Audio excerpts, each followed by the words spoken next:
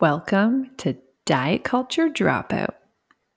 Are you ready to drop out of the $72 billion narrative that you've been sold?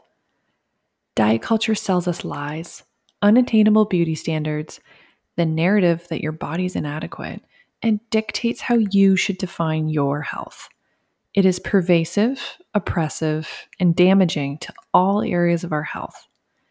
By dropping out of diet culture, we can together celebrate all bodies, work towards dismantling weight stigma, and stop the transgenerational trauma of body shame and dieting.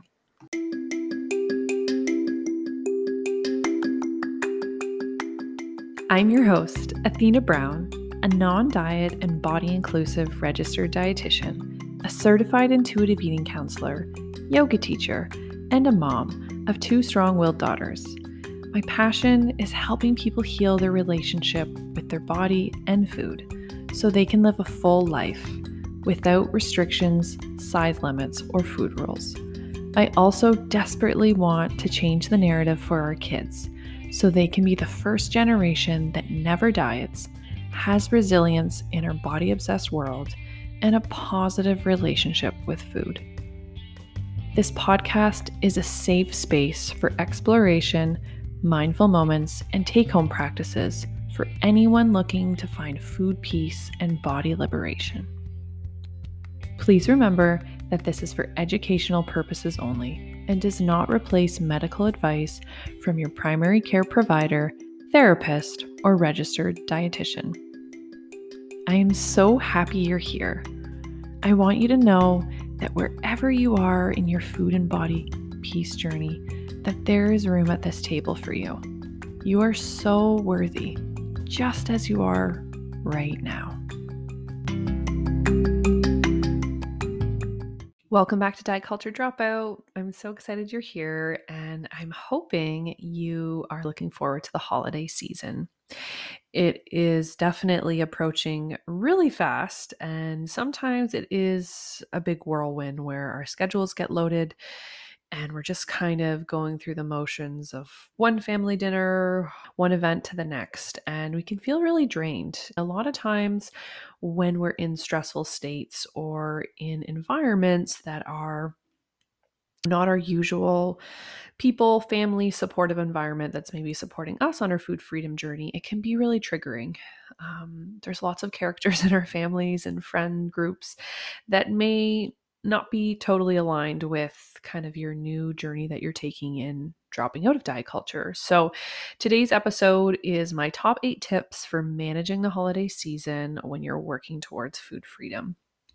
So these are kind of the most common things that come up for people and just some gentle suggestions on how to navigate them while trying your hardest to stand your ground. So the holidays definitely brings people together.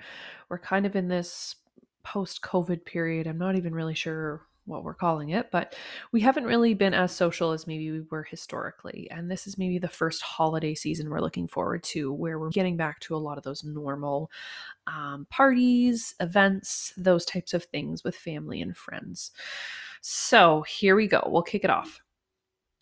The first one is number 1, making a plan.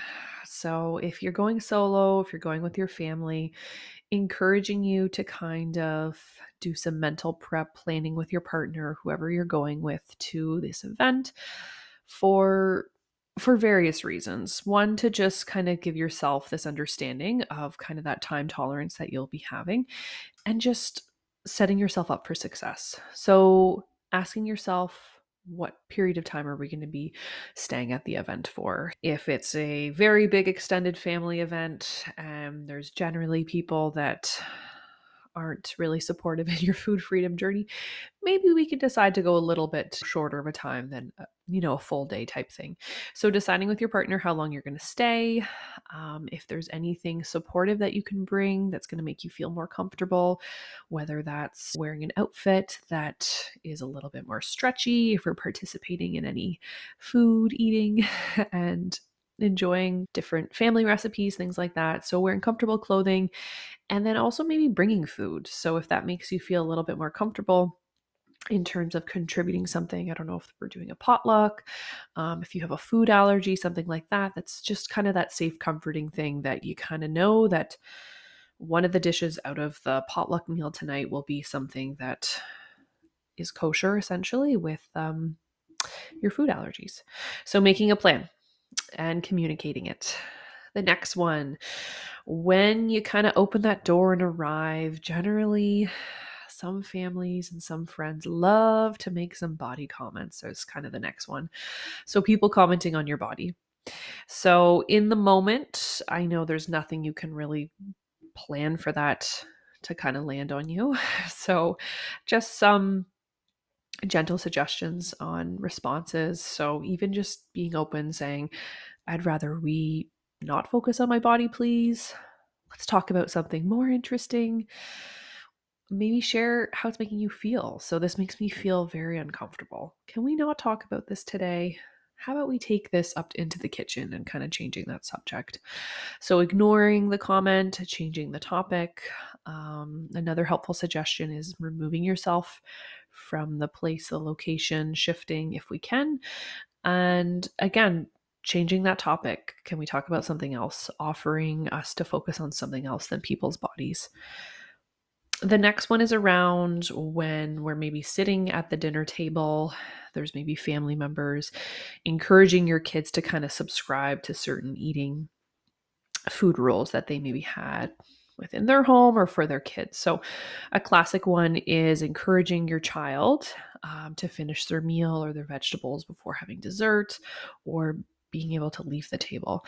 This was I know, a very common one when I was a child, and it sometimes is reminded when I'm with my family, with my kids when we're eating. So again, this is an external person telling your child to kind of subscribe to this rule.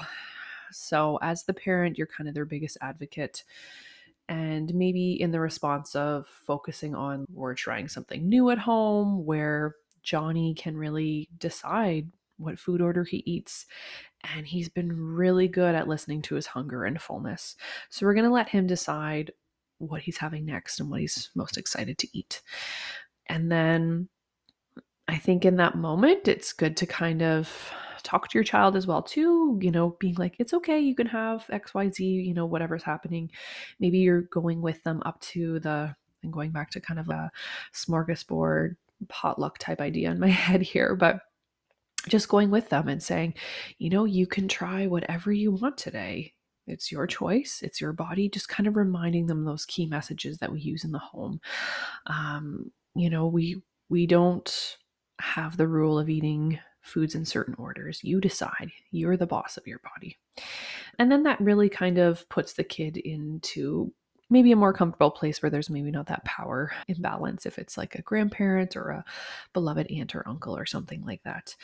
And then if it's, something that keeps continuing, depending on how many family events you have with these people, maybe it's having like an adult side conversation with this person, explaining kind of that you're trying to raise this intuitive eater that is really making their decisions about food, and that you trust them and that they are really good at doing this. So if we could maybe not comment on that and just let them be, that would be most supportive, and that you would really appreciate that. Because sometimes people really don't know what's happening in everyone's houses, right? And this is a nuance for a lot of people. I talk about a lot with clients how this generational kind of cycle of, what we did as kids then flourished into like what you did for your kids. And the cycle kind of continues around food and eating and body image and dieting, all of these things. So you're really being radical by breaking kind of the cycle. So it's going to take some time. It's going to be a little sticky. Some family members are, a little or a lot more receptive and open than others. And just remind yourself as well as a parent that, this family gathering holiday situation isn't something that happens every day. So you can quickly repair following, and that tip's coming up soon. All right, the next one. So for tip number 4, when people are sharing or talking about their latest diet or what they're like signing up for, we have all these New Year's resolutions that are usually encouraged at this time period as well. So that kind of coming up in conversation, how to kind of navigate that. So, again, similar to the body talk comments, if we can change the topic and, move location, shift, then that's, one way is ignoring it. But if you are feeling a little bit more adventurous, a little bit more brave, and they're maybe inquiring, like, what's your input or what are your New Year's resolutions? You could say, I'm working on unlearning diet culture and making peace with food, or trying really hard not to focus on dieting this year and instead making peace with my body. Or dieting just didn't work for me and it left me always blaming myself. So I won't be participating or subscribing to that this year. Or maybe you change the topic to your New Year's resolutions, which is something other than changing or morphing your body shape or size. So maybe you're going to learn a new language. Maybe we're going to take up horseback riding. Maybe you're going to try a yoga class for the first time. I'm not really sure, but maybe you can focus on those and the why behind why you're kind of setting these resolutions, if you feel comfortable, of course, with sharing. Number 5, how to manage those food critics or food pushers. So they could also be the food police, the food plate judgers. Not sure how we want to coin these people, but people that are, pushing the food on you, whether it's desserts, maybe it's the turkey. Classically, I know at our family table, the meat is always pushed on the men, like, have more of this, have more of this. Those would be food pushers. Or someone saying, you must try it. You didn't eat very much, have some more, have some more. Or maybe they're saying, how on earth do you have so much willpower? Wow, that's a big plate. Maybe they're judging how much volume's on your plate, or commenting on like a specific food. Maybe it's potatoes that you put on your plate. That's a big heaping of potatoes. So kind of that judgment around what you're consuming and how you're enjoying your meal right now. Those people, the food critics, the food police. So my first suggestion is to be observant and just acknowledge that this usually has more to deal with their own insecurities, and it's more on them and they're kind of projecting it right onto you. And again, you do not ever have to explain your eating choices to others. That could be the end of that point there.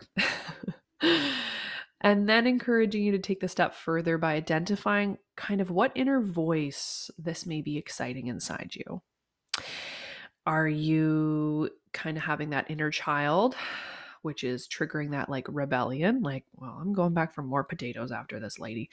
Or is it some negative self-talk that's kind of triggering this disordered eating voice saying, oh, you're right, I should cut back, I should. You're shooting on yourself. Or is it maybe this compassionate voice saying, you are doing the best you can, you're honoring your hunger, you are doing a great job at navigating this, or whatever compassionate phrases that are coming. Or maybe it's the cheerleader that's encouraging you on this food freedom journey and kind of having this sense of pride and ownership of, yeah, I am having a second piece of pie and I'm enjoying it.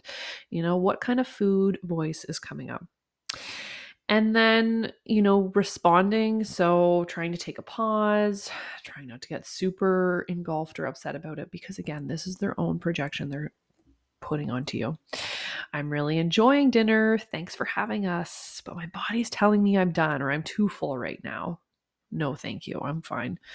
Maybe you're offering to take a piece home to enjoy it another time so that they're still, getting grandma's favorite recipe sent home with you. That could be an alternative. Saying things like, no, thank you, I'm full, but I would love to hear how you made it. Is this a family recipe? Who taught you how to make this? So the topic is still staying on the food and is still kind of connecting over that food, understanding that food history, and people generally love to talk about it, especially if it's a very complicated thing that took them a lot of time and effort. I would be proud of that too, right? Other phrases, I'm doing a good job at honoring my hunger right now. I didn't ask for your opinion on my plate. That could be something if we're feeling a little bit more strong-willed. Another one, part of unlearning diet culture is giving yourself unconditional permission to eat.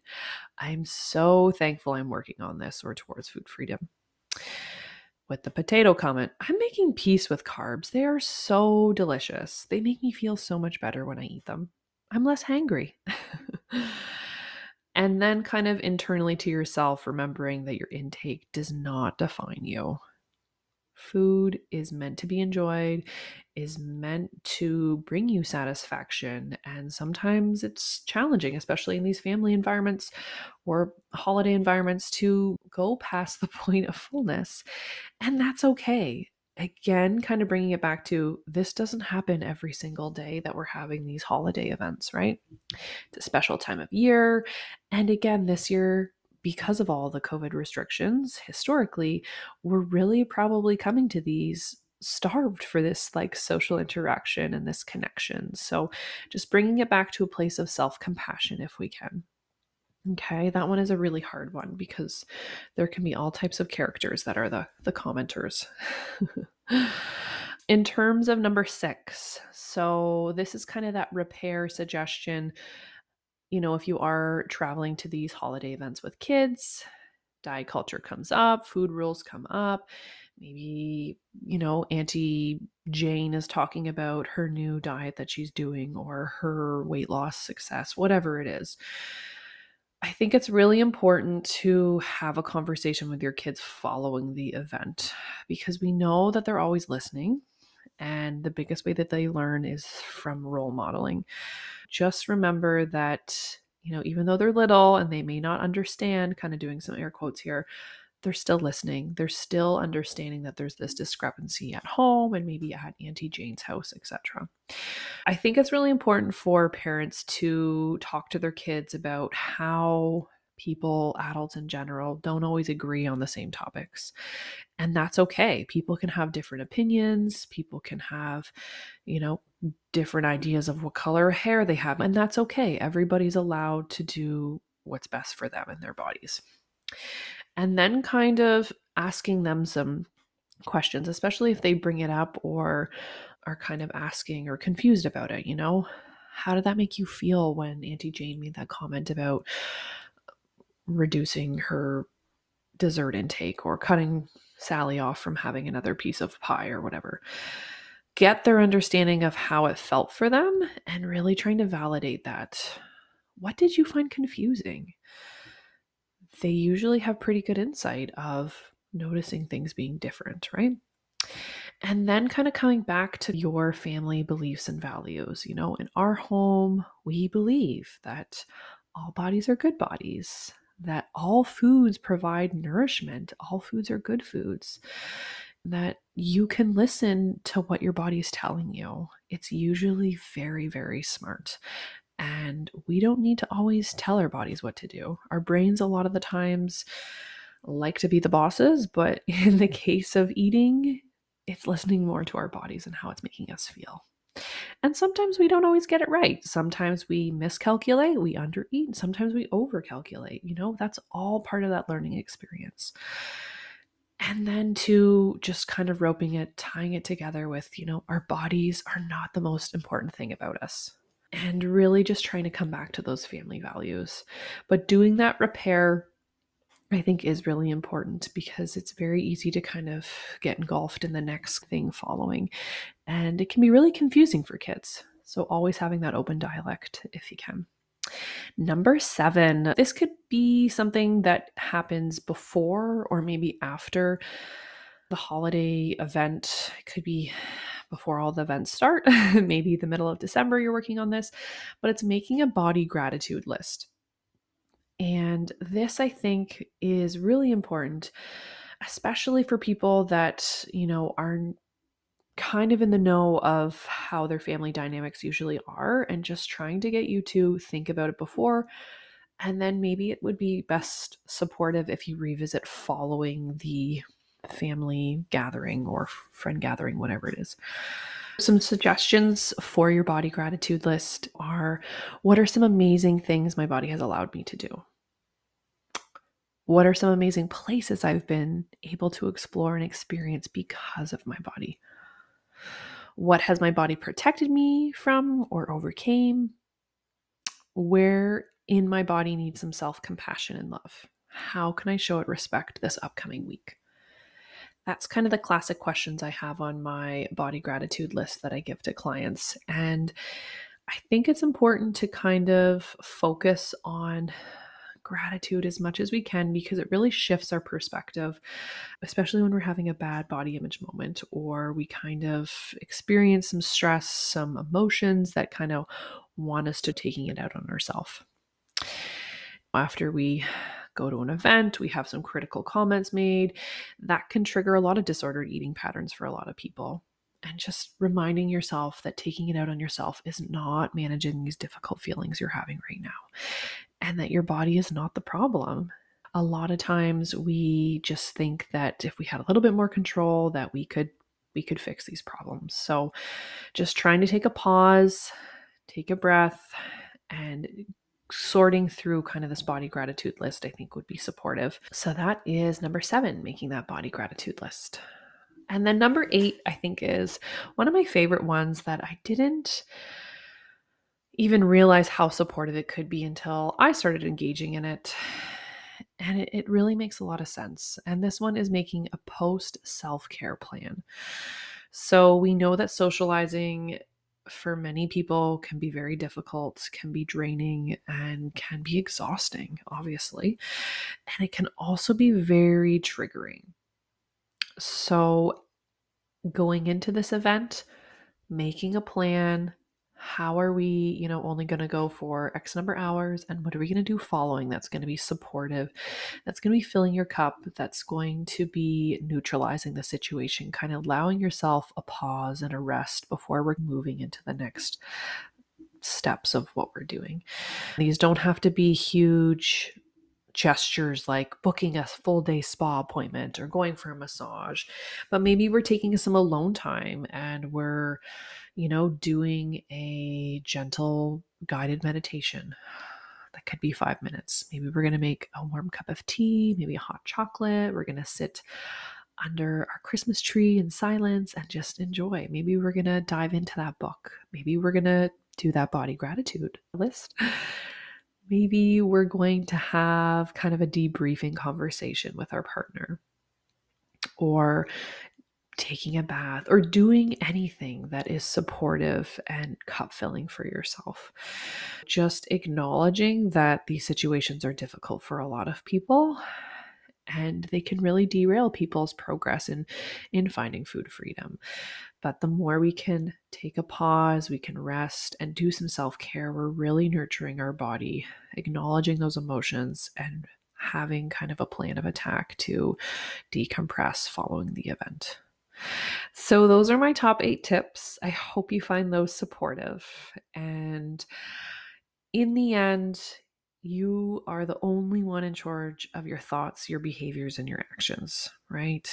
We can't change other people, and we can't change the ways that, they choose to manage their bodies, how they subscribe to, unattainable beauty standards, or have them unlearn diet culture. It's not your job to convince people what you are doing is best and supportive for you. Only you can know this and honor it. Of course, absolutely, this is going to be very triggering and frustrating. As a non-diet dietitian who's been helping people work towards food freedom, I still, have family members, extended, in-laws, things like that have no idea what kinds of things I do and how they kind of still trigger me and how it can be frustrating. I think over time and as your food freedom journey gets stronger, you will become less triggered of these comments. You will be able to navigate these better as you would have had some practice, right? We know that Auntie Deb loves talking about dieting, right? We usually know people's styles of communication and how they like to connect from social interactions with them, right? So the more we can practice, the more we can be building that self-efficacy when we are able to ignore a comment or change a topic or simply say, I don't want to talk about this. That's slowly making progress forward for yourself.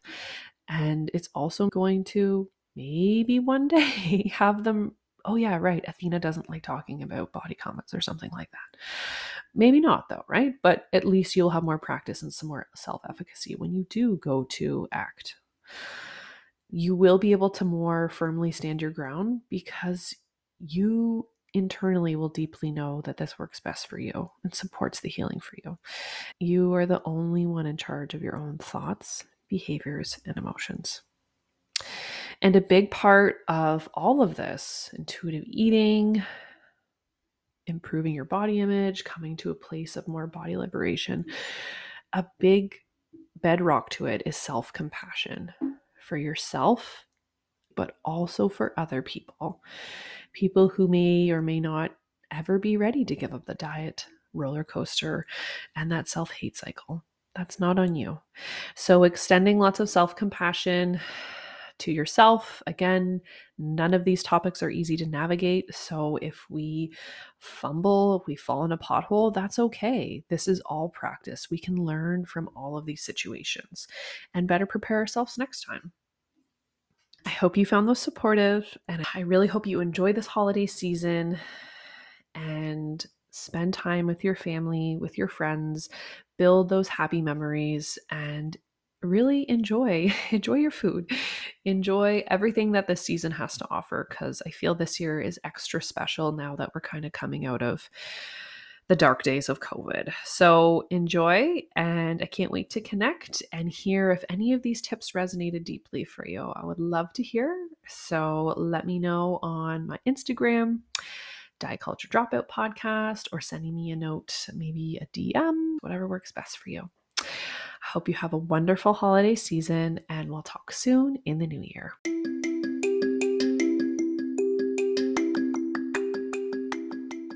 I hope you enjoyed listening to Diet Culture Dropout. If you liked today's podcast, I would love for you to leave a review, share the episode with a friend, or subscribe. The more we can collectively break down diet culture, the closer we get to food peace and celebrating all bodies. Thanks for being here.